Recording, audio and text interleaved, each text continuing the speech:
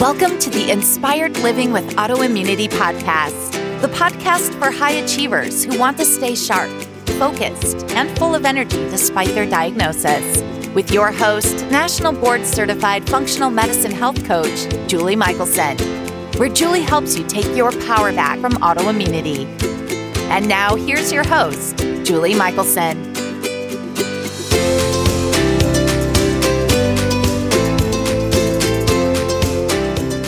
Welcome back to the Inspired Living with Autoimmunity podcast. I'm your host, Julie Michelson.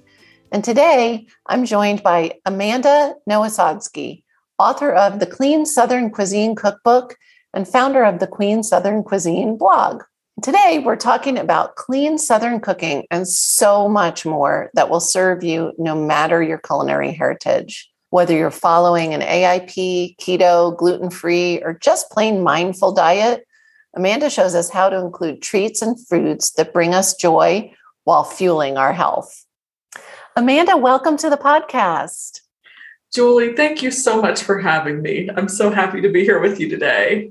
I am thrilled. I love what you're doing, and you answer a protest I get all the time, which is, it's too hard or I miss. So I want to just jump right in because we were just chatting off mic and found out that we're kind of neighbors. And I was teasing that you're this lovely Southern belle living in Colorado, but you are also unique in, not everybody is cooking clean Southern cuisine. So how did you fall into this world? What motivated you to start finding a cleaner way to cook? Absolutely. It was really a happy accident. And it was about a decade ago. I was on the verge of a landmark birthday. And Julie, as silly as this now seems, I was going to be turning 30. And I thought, okay, I want to shed a few extra pounds. And the paleo diet was very in vogue then. That was really one of the premier diets at the time. So I'd heard quite a few friends talking about it. And I thought, okay, I'm going to try this paleo thing, right, to shed these few extra pounds. So I get on the paleo diet and my goal was to lose pounds, which I did. But what I didn't expect was that these health issues that I've been struggling with would just disappear. So a few weeks in, I had this major light bulb moment where I realized that the tendonitis that I'd been struggling with in my wrist for like a year and a half, it was unbearable, right? I couldn't chop. There were days I'd have to take off from work because I couldn't type. It was really extreme. So I'd been to a chiropractor. I'd been to, an orthopedic surgeon. I've been to everybody. And it just didn't feel like a pill or a cream was like this end all be all answer. I wasn't even 30, right? So I'm thinking, what the heck? I don't want to be on a pill or a cream for the rest of my life. Same with my IBS or irritable bowel syndrome, right? I was diagnosed with that. And I just always thought, okay, I kind of have this crazy stomach. It's something I'm going to have to live with.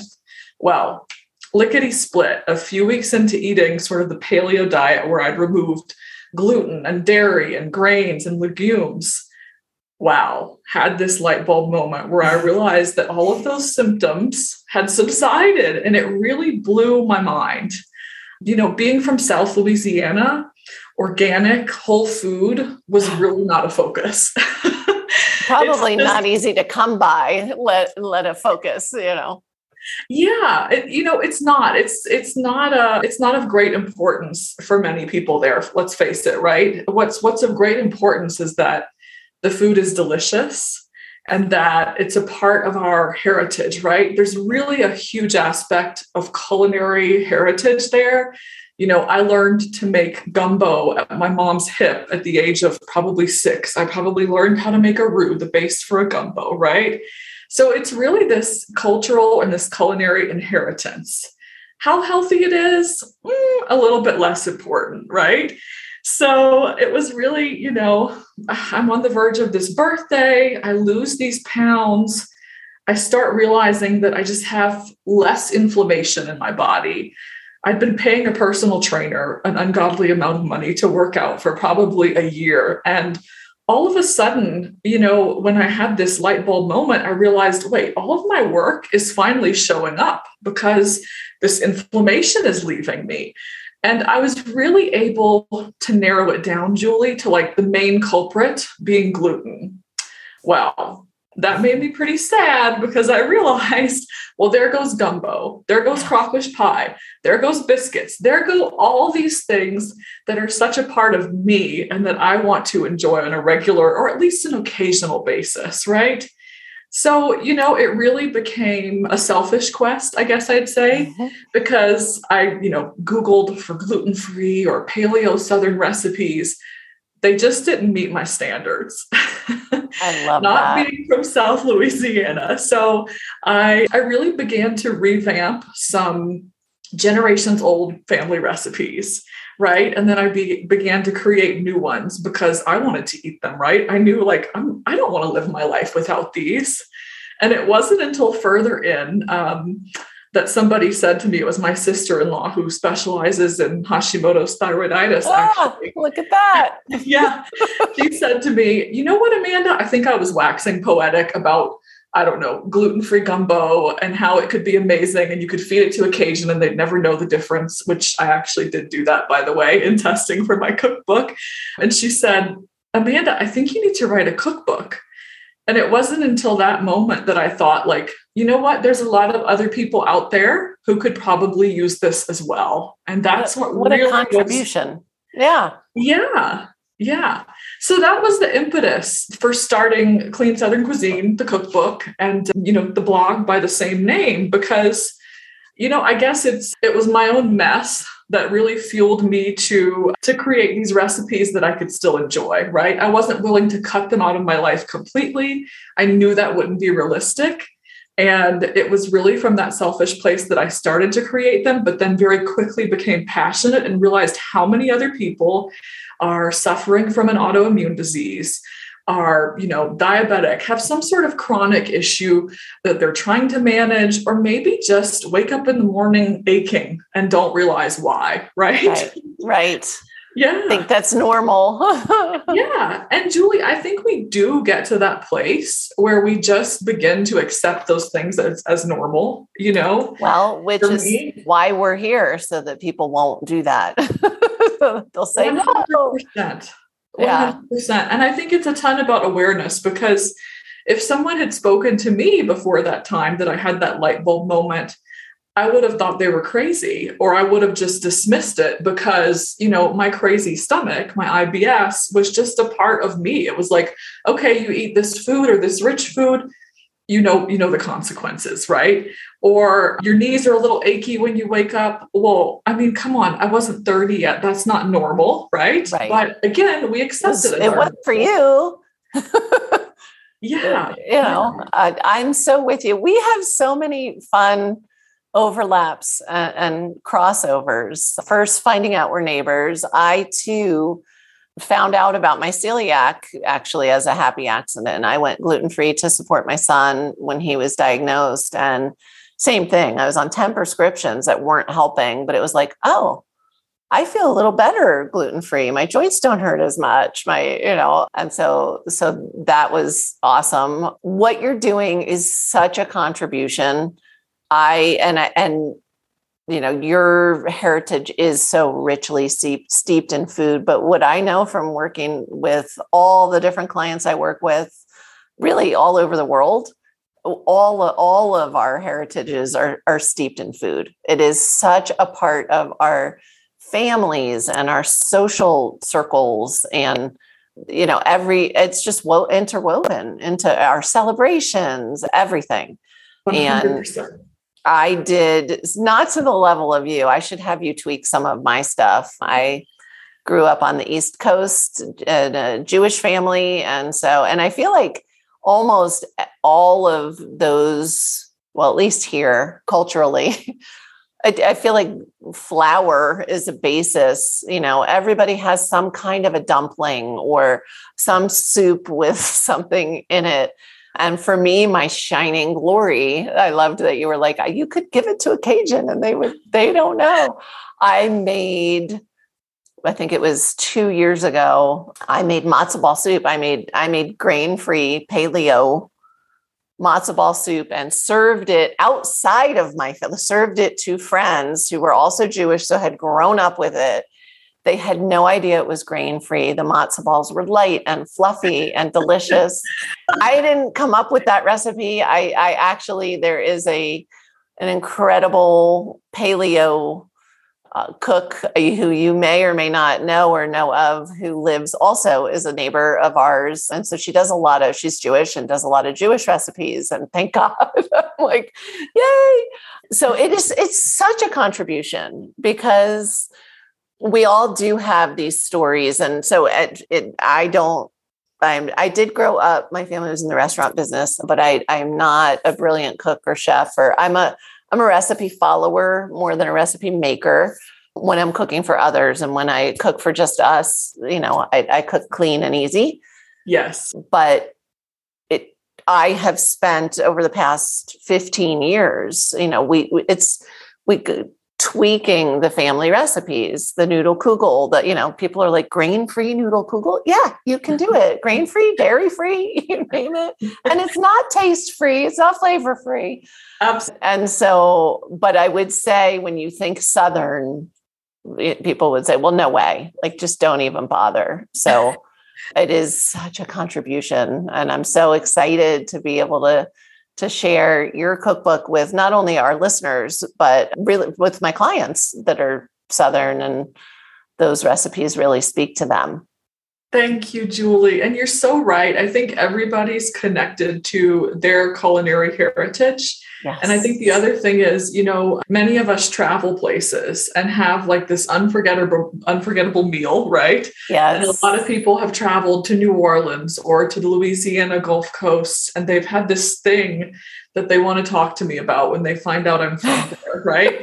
So I find that, there's such a connection that makes that cuisine, the Cajun and the Creole cuisine, especially that influence on Southern food, known the world over. And so I've realized that, not only Southerners have been interested in this, but so many other people who just have either had a quick brush with New Orleans or with Louisiana cuisine, or who've gone there for an extended period of time, or who know somebody, that are from the area and make this one thing they just can't get enough of.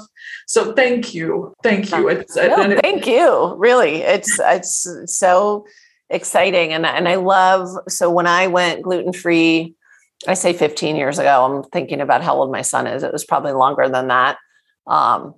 It's again, options, there weren't great cookbooks and there weren't great products, and I don't want to jump ahead, but there weren't great flour alternatives. It was a struggle, and it was very easy actually for me to then go paleo, because it was like, well, the other stuff didn't taste good anyway. So just avoiding it. But I want to circle back to this idea of clean, right? Because if I could tell you how many times people show up and my first meeting with them, they'll say, I eat clean. What does that mean to you? Tell me about it, And I'm like, oh boy, we have very different definitions of clean. So when you say clean Southern cuisine, what are you bringing to us? What are your criteria for clean? Absolutely. So for me, it's always going to be gluten-free, because as I mentioned, for myself, I identified that gluten was a major culprit. And I'm sure you probably have seen in your practice and in food sensitivity testing that it is for so many of us, celiac or not, right? Oh, absolutely. It's the one, and I do have there's a short list of foods that I think everybody, if interested, it does best to avoid. But I say, and especially working with the autoimmune community, that is, I'll say we all should have, and I use food testing, and we use all of it, and elimination diets, and everyone needs to figure out for themselves. But without a doubt, and my listeners are probably rolling eyes because they know what's coming, because I say it all the time, the one thing across the board, everybody with autoimmunity or autoimmune in your family or chronic inflammation should avoid is gluten, period. It's just simple. It's the sad truth, but it's made less sad by, people like myself and yourself who really strive to find or to create things that, you don't know the difference. It's actually so delicious. You don't miss it. That is possible. If anybody's listening and is thinking like, that's just not possible. It is, I promise. I had a very healthy dose of Southern skepticism about gluten-free before I actually came to it and realized it. But for me, clean Southern cuisine, and clean is going to be free of gluten and free of other inflammatory ingredients whenever possible. We're going to try to go non-GMO. We're going to try to do organic whenever possible. And also we're going to try to make these things as nutrient dense as possible. And here's the caveat, the big caveat for me in testing all of these recipes rigorously was that they needed to maintain a traditional taste and texture. And I mentioned feeding my gluten-free gumbo to a Cajun neighbor, which was actually you had to hilarious. Be nervous. It was a good test, and so, I got his honest reaction, and he was, he just thought, well, this is great gumbo. This tastes like your mom's gumbo, right? Which is the recipe I modified from, but he never would have known. And those moments are the ones that are like a triumph for, anybody who's a recipe writer, but also what can show the listeners and demonstrate to the listeners that it's not hopeless. You're not going to feel deprived and like you're never satiated. There's actually a ton of hope when you find the right resources. So that's clean for me. I love that. And there is a ton of hope, which is why the podcast is Inspired Living. I mean, I just love, and I love so I have to say, as somebody who's not a Southerner, I smiled on the inside when you said nutrient dense, because that's another thing I don't necessarily think of when I think of Southern cuisine. So I love that you're bringing that in. So you're not just avoiding, which is all about how to optimize health, people. It's not all about avoiding the bad stuff. It's also about making sure we're getting the good stuff. Absolutely. It's focusing on these ingredients that we really learn about as we start to experiment with them. Or I've got a quick start guide in the beginning of the cookbook that really goes through pantry items and refrigerator items. And then I try to educate you a little bit throughout on what each brings to the table. For instance, there's a cookie in my book, and it's called I Dream of Chocolate Cookies, because Julie, I do dream of chocolate, if I'm being honest. So those particular cookies use a raw cacao powder versus a regular cocoa powder, right? And as you know, and maybe as some people know, but some people don't, a lot of those nutrients in cocoa powder that you put in brownies or baked goods are completely roasted out of it. Whereas if you're enjoying raw cacao powder, well, then you're getting a ton of magnesium and you're getting all of these phenomenal nutrients from it that you would not get otherwise, right? So I figured, hey, if it's easy to layer in a little nutrition and we can still maintain that great, traditional taste and texture, we can still feed it to our, American standard diet friends, etc. Well, then why the heck wouldn't we, right? I love that. And I love that you said, feeding it to our sad friends. You didn't say it, I'll say it. I joke, like that's my test. That's exactly how I test stuff is. I mean, my house is the hub for my friend group. And this particular friend group, they don't all eat as clean. There's kind of a variety. And some like terrible. I mean, really bad. And so I like to host, and because I like to be in charge of the food, and that's exactly how I test it. And I will, before I hand it off to a client or somebody, I'll be like, no, I know, that plate was empty at the party. So I know, anybody would like this. And that's the key. It shouldn't be, I'm guilty of, I've been grain-free so long.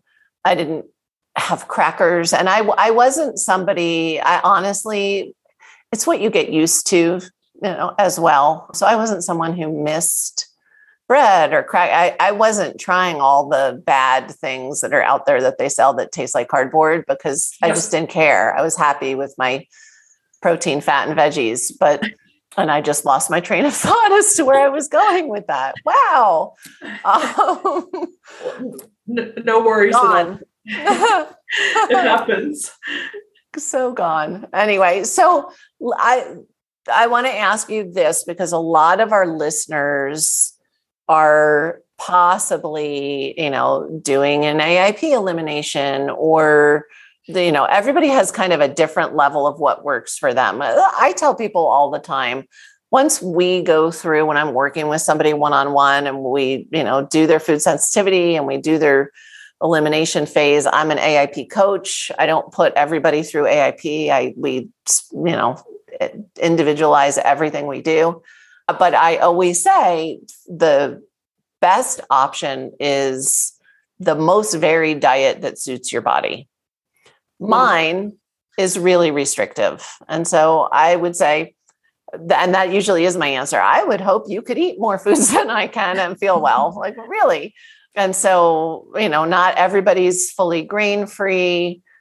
Dairy is another one. And we grew up, my family was in the dairy business, but it's pretty inflammatory for everybody. But so if somebody is beyond gluten-free, is my long-winded way of asking, will they be able to find recipes in the cookbook or ideas that they can use? They will, Julie. The cookbook is not, other than being gluten-free, there's nothing else across the board that applies. In other words, The rest of it is not all AIP or keto or dairy-free, but most of the recipes have modifications, right? Awesome. Some of them are going to be all of that. Some of them are going to be keto, AIP, et cetera, appropriate for almost anybody. Others are really going to have special modifications, like if you enjoy and have raw dairy in your life, you have the option to add some cheese to this biscuit, some raw cheddar to this biscuit, okay? Or, to you just made my mouth water a little bit. Biscuits. I mean, you called it earlier with the flour and with the bread. There's also going to be notations about to make something AIP friendly, substitute, a flax egg for an egg or what have you. There's lots of substitutes. So yeah, the answer is yes. I didn't want to take it all in one direction of AIP or keto, et cetera, because I wanted it to be accessible to more people. And, you just mentioned AIP elimination. Hopefully the goal is, I'm sure in your practice and for most people, is not to stay in that AIP elimination phase, because that would be tough, right? And I know for myself, if I weren't able to have like these special occasion foods that I would call like sweets or treats, like biscuits or a fabulous cookie. If I weren't able to do that ever, I would probably fail miserably. So it's not that, right? It's not that you have to, incorporate these into your diet every week, or that I'm even suggesting that. I'm not. But, when you sit down to the holiday table, one of the things that's most looked forward to, I think, in any culture is going to be some sort of bready item, like a biscuit or a roll or, a fabulous, bread from scratch, right? So it's good to have these resources, even if they're not going to be a part of your everyday life, or they're not going to be a part of your AIP elimination phase, or maybe your AIP everyday diet that, as you mentioned, find the thing that works best for your body, but you're eating the most, varied diet that you can. I love that, because I think it's also so important for us each to figure out what works for our individual selves. And I love it that functional medicine practitioners like you can really help us to dig down into that with food sensitivity testing, et cetera. And I mean, knowledge is power, isn't it? And knowledge is also power to really enjoy and incorporate some delicious things when you've got that knowledge at your fingertips. Absolutely. I call those my sometimes foods. So I have foods that I know they're a little bit inflammatory for me, and I allow myself to have them thoughtfully on occasion. And for me, it's not even breads, and it's tomatoes. Oh, yes. Nightshades. I grew up in New Jersey. I'm a Jersey girl. I love tomatoes. They don't seem to love me. But if I eat tomatoes, and that's how I would define a sometimes food is, and when I say sometimes, I mean like a handful of times a year. Like I am, for me. But that's because I am who I am and I do what I do for a living. Yes. And so I know if eating tomatoes 2 days in a row, if I can feel it, that means that even when I eat them once and can't feel it, it's doing something. Absolutely. So I limit that, but I totally agree with you. And this has been confession time for me. It's been a process for me. I joke, I'm a kinder, gentler coach than I used to be. I used to be very much like, just do it. And why do you need a biscuit? And why do you need it? And now I get it. I'm like, you know what? Everybody has a different level of need, of variety of treat or what is a treat? Maybe not everybody can really think of the strawberry as a treat. Like, it's okay. And so it is so important to have those go-tos so that they don't just throw the towel in and say, well, forget it. This is too hard. Absolutely. When I couldn't agree more, I love it that you say you were a tougher coach at some point, because I get it. When you're really into it, you can almost have a level of insensitivity to like, okay, well, I'm doing it. It's working for me. I'm thriving. I'm seeing all of these benefits. Why can't you understand? Right. Yeah. But when you're on the outside of that and you haven't experienced the benefits, I feel like it's especially hard to really just jump all in. It takes a level of, I guess, trust or risk, right? And just, throwing yourself at it and realizing like, okay, everybody's saying it's going to be worth it. I guess it will be worth it. Yes, absolutely. And part of it too, to be totally probably more honest than you were hoping for, is it is such a pattern, because I see it with my clients now all the time. I was coaching at the time how I was living. And I was living extremely restricted because I went from so sick to so well that I didn't trust my body to be able to handle. I didn't want to risk it. Absolutely. And so I actually tease, at that phase that you were just talking about, when we're getting ready to jump into an elimination and people are panicking. I don't know if I can do this. Is it really going to work? And I joke, I have a couple of clients. It's funny what makes sense. They're accountants, and they were literally, I think, the only clients I've had that have started, I never give an X amount. I say at least 30 days for the elimination. That's it. And we talk about why and how we'll know and all of that. And they start counting, day one, day two, they're like, and I'm like, you're counting to what? We don't know yet. Like, stop counting. Why are you counting? But I always have to convince people in the beginning when they're in that phase, like, you don't believe me now, but I am going to have to really encourage you to do your reintroductions, right? Because people don't want to rock the boat. Totally. But it's where you learn what treats can you put cheese on your biscuit, people? Yes. You want to know that, right? Exactly. Can you? Yeah, I know, because that elimination phase is powerful. And then the reintroduction phase is also powerful, right? For the reasons you just mentioned. And it's those light bulb moments where when you eliminate and you just suddenly start noticing a symptom or two that's no longer there, or you just feel so much dang better overall. I get it. If you've tried that, you sometimes get to that point where you're like, it is not worth it. Yeah. And you can decide for you whether it's never or whether it's, you said like your sometimes foods a few times a year. I've got those as well. And I love the sometimes food term. Yes. I think that's great. We have a never ever, and this one's in, and this is sometimes, just sometimes. Exactly. Yeah. So we danced around the flour topic. Let's talk flour. I have never talked flour on the podcast so far. Yeah. And I know dangerous territory. Personal experience. It is. People are funny about flour. So I agree that this transition away from wheat flour is like this big, ugly, hairy, scary thing for people. And nothing's ever going to taste right again, or texture is a big deal. Yes. So Educate us.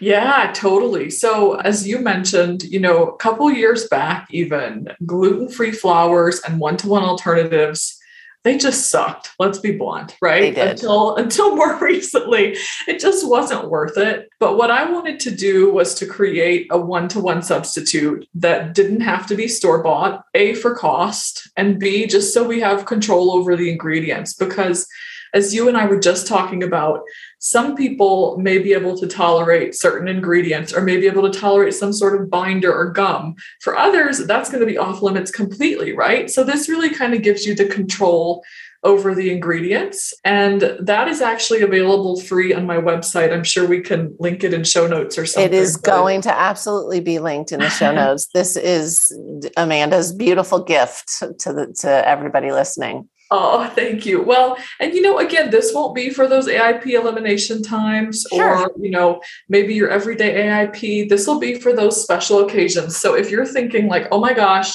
I'm never going to eat my grandma's chocolate cake recipe again. Okay. Well, this is where we get to debunk that. And this is where you can get my one-to-one flour guide, as well as a quick start guide that just talks to you about binders and helps you to rework that recipe so that it really has a similar taste and texture, or the very same as the original, right? That nostalgia or that connection that comes with it.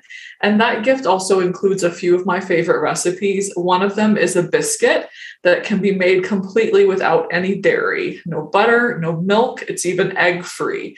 So I know eggs can be a big trigger for a lot of people, and a lot of gluten-free biscuits and breads, well, they involve eggs, right? Because they're missing other things. But these biscuits are the ones that you could literally bring. Julie, you could serve them to your group of friends. That's everything. Yeah, it fits every category, vegan, sad, et cetera, et cetera. So that's included in the gift as well. I really wanted people to have a go-to.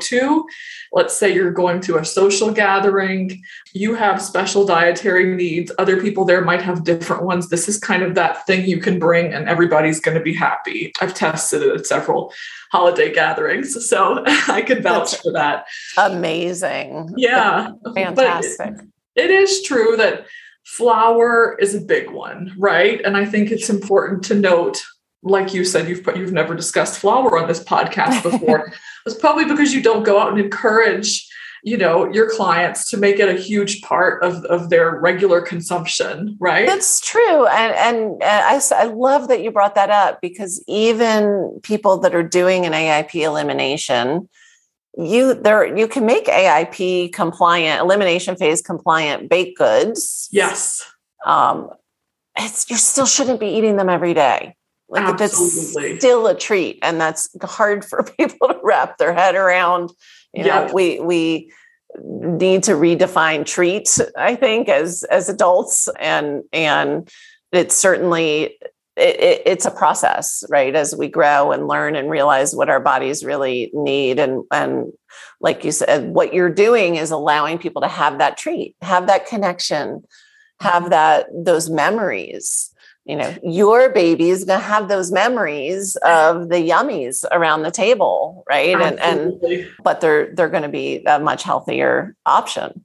Absolutely. Yeah. Well, they'll be less, inflammatory. They'll hopefully be more nutrient dense, et cetera. Right. If we're going to have it, if we know better, we can do better. Right. Absolutely. So if we're able to get educated on some of these ingredients, it might not be the perfect thing that we eat all the time, to your point, but is it something we can enjoy on occasion? Absolutely. So I love it. And I love that you take it down to the gums. That may sound weird to people. We're not talking about dentistry here. Yes. Because I do extensive food sensitivity panels with all of my clients. Yes. I have been truly amazed at how many are highly sensitive to some of those gums. 100%. And we're talking about guar gum, xanthan gum. If people are like, what the heck are they even talking about? Exactly. There's a variety of them, and they're commonly added. If you go buy a jug of milk, there aren't any gums added, right? Cow's milk. But if you go buy almond milk, there very well may be, or coconut milk, or whatever other alternative you might be looking for. And so getting to see those test results in front of me all the time with like, oh, and watch for this and watch for that. I love that you really get down to that level, because that's the detail. Like you've blown my mind where somebody gets lost, right? It's like, okay, well, it's hitting all these other things, but then it's got, oh shoot, I can't have xanthan gum. Yep. Yeah. And that's something I've struggled with as well, because I've noticed that I can be slightly sensitive to certain gums.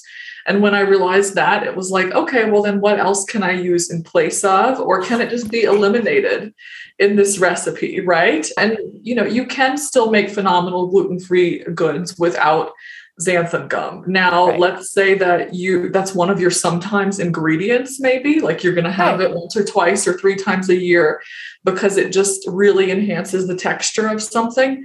Great. You're equipped with that knowledge, and then you'll be equipped with my little table that tells you exactly how much gum to add to achieve the perfect, whether it's a pizza crust or a cookie or a cake. Those take different amounts. So basically, I've taken out all of the chemistry of it for you. I never liked chemistry in school, but I do like it. Now you got into it. Yes. Well, and they say, it is, you need chemistry in the kitchen. You just do. So I love that. That's amazing. I have so many things I want to ask you about. I'm like, which way should I go? I want to make sure, I know the gift will be in the show notes. Where can people get the book? Absolutely. It's on Amazon. So if you Amazon Google, as I say, if you Amazon search Clean Southern Cuisine, it should come right up. And it's prime shipping. Doesn't get more convenient than that. It is absolutely wonderful. I'm telling you guys, get the book.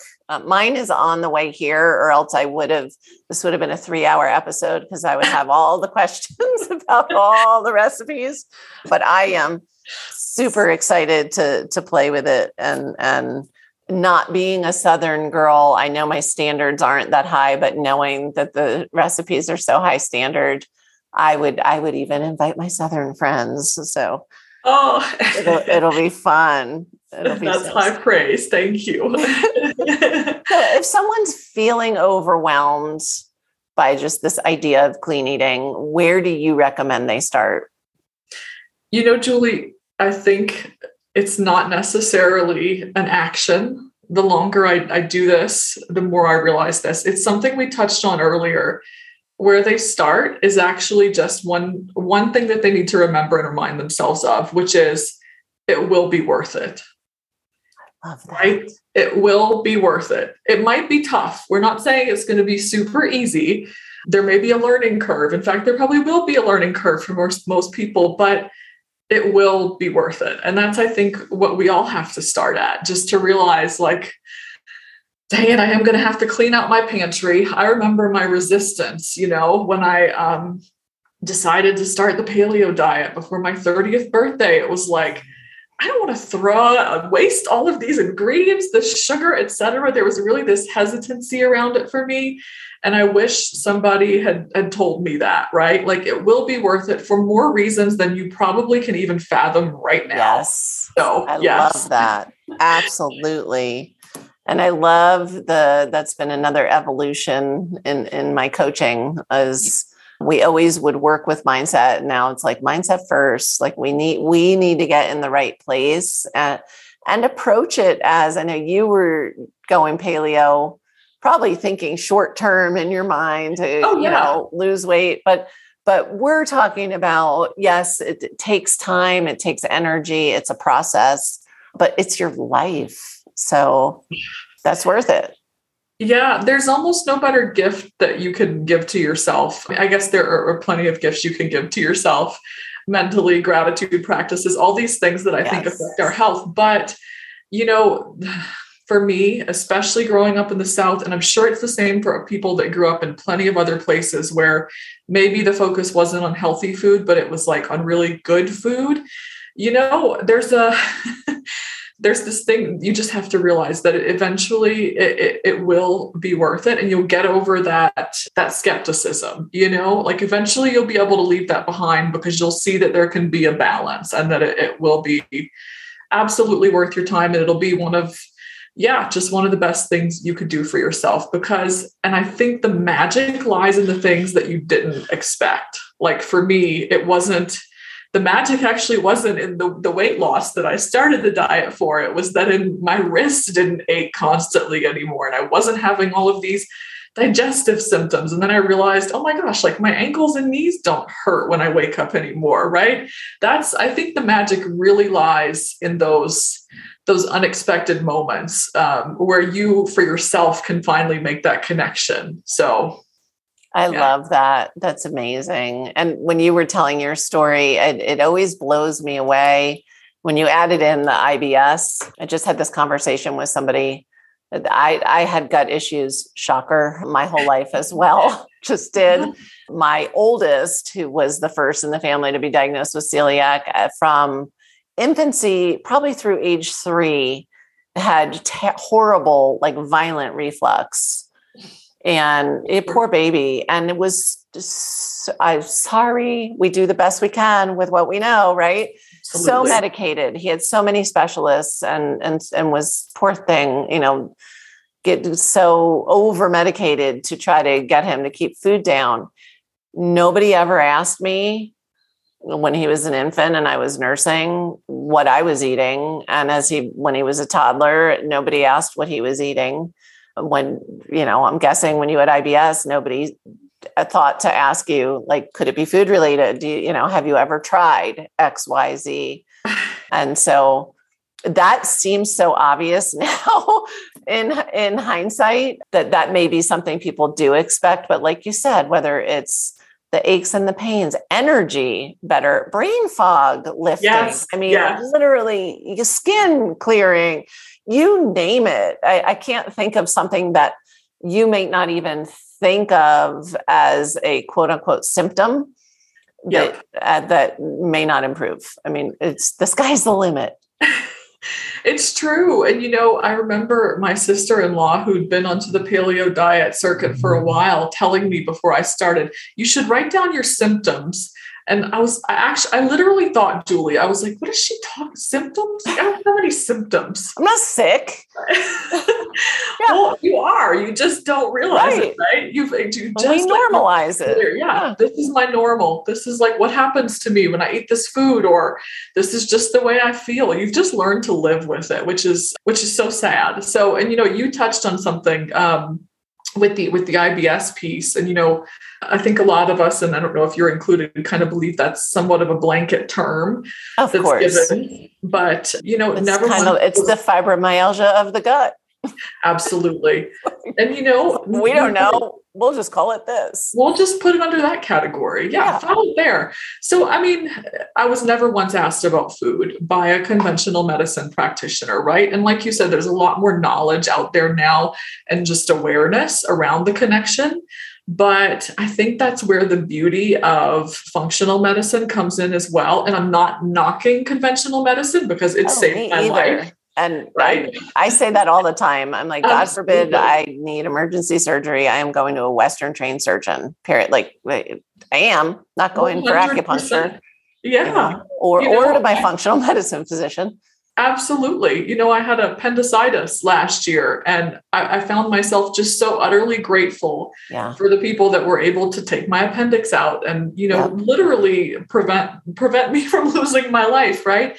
The other side of it is those people, and it's not their fault, just don't have the resources, the time, the system is not set up in a way. The training that allows them to do what you do and to dig into the food aspect of it, the food sensitivities, which are so gravely important. And I think the longer I do this, the more I realize that, so I've really benefited from both sides, from conventional and from functional. So absolutely. Yeah. I tend to think of traditional allopathic Western medicine as it is exactly what it was originally designed for, acute care medicine.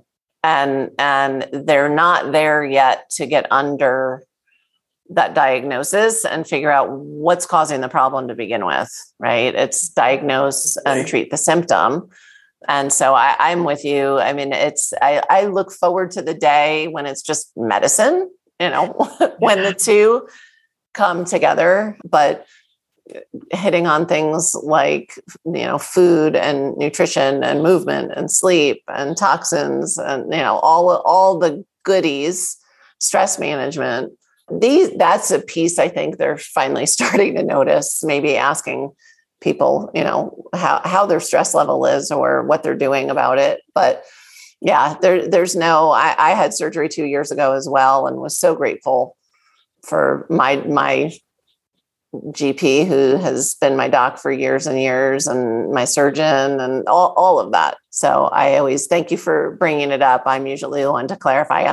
There's no good, bad, right, wrong. Yeah. But for anything chronic, it's just ask the question, why? Yes. And follow that road. Like see where you go. Yes. Yeah. And if you don't get a why, then know that you need to go and look outside of that resource, right? Yes. Because it's not their fault. Maybe it's systemically flawed, if you will, in my opinion, because some of those doctors are not allowed or trained to sit there with you because of the way that insurance works. And, right. it's really not, it's not their fault. Some of them are just kind of confined by this system. I don't know if you would agree. Oh, I think they're extremely confined by the system. And there's no way in 15 minutes they can. And again, it goes back to the training. That's not how they're trained. They're trained to name what's wrong, diagnose it. And I had a doctor on the podcast who had said when she was practicing Western medicine, she genuinely felt like she wasn't doing her patients a service if she didn't give them a diagnosis and a prescription when they came in. And so, we're all learning and doing the best we can. And I am with you. My babies were delivered by a Western trained doc, and I'm using Western as we're talking about allopathic medicine because a lot of functional medicine practitioners are MDs, DOs, Western trained that have converted, if you will. Yes. And so yes. I do believe, I don't know that it'll be in my lifetime, but I believe very slowly we're at the beginning of the road of all of that merging to, as I said, where it's just medicine, where we get back to, there was a time when people knew, what you put in your body and how you treat your body matters. Absolutely. Gosh, Julie, fingers, every part of my body is crossed that we can get back to that sooner than later. I agree. We're hopefully going in the right direction. I think the more we have these conversations and the more each of us figures these things out, it's the ripple effect. For me, I get such joy when my clients get better. But then knowing, that now their kids are growing up completely differently than they would have, and they're talking to friends, and this is how we're doing it. We're going to move the needle. Yeah, absolutely. It's that raising that awareness, even if it seems grassroots sometimes. Yes, absolutely. So what you already gave us one, but I guess this is going to be an opportunity to either repeat it or give us another one. I always like to close with that one step that listeners can take starting today to start to improve their health. Absolutely. Other than the one that's my favorite, which is that it will be worth it, I'd say the next step is just take the time to put a little bit more thought into it. So if you're in the grocery store and you're feeling overwhelmed, take the time just to turn over that package and look at the ingredients, right? That's a big one, because I know that you're not always going to want to pick up my cookbook and make something that evening, right? I know you're going to be in the grocery store pinched for time sometimes. And I think one thing that you can just really do to start to raise the awareness for yourself is flip it over or flip it to the side and look at the ingredients, because again, it sounds so cliche, but knowledge is power. And until you start to figure these things out, then you're going to be right where you're at. So just take the time for yourself, do it for yourself. My husband always says self-care is not selfish. And I think that's so wise. I love your husband already. Yeah. Well chosen. Good job. It's so true.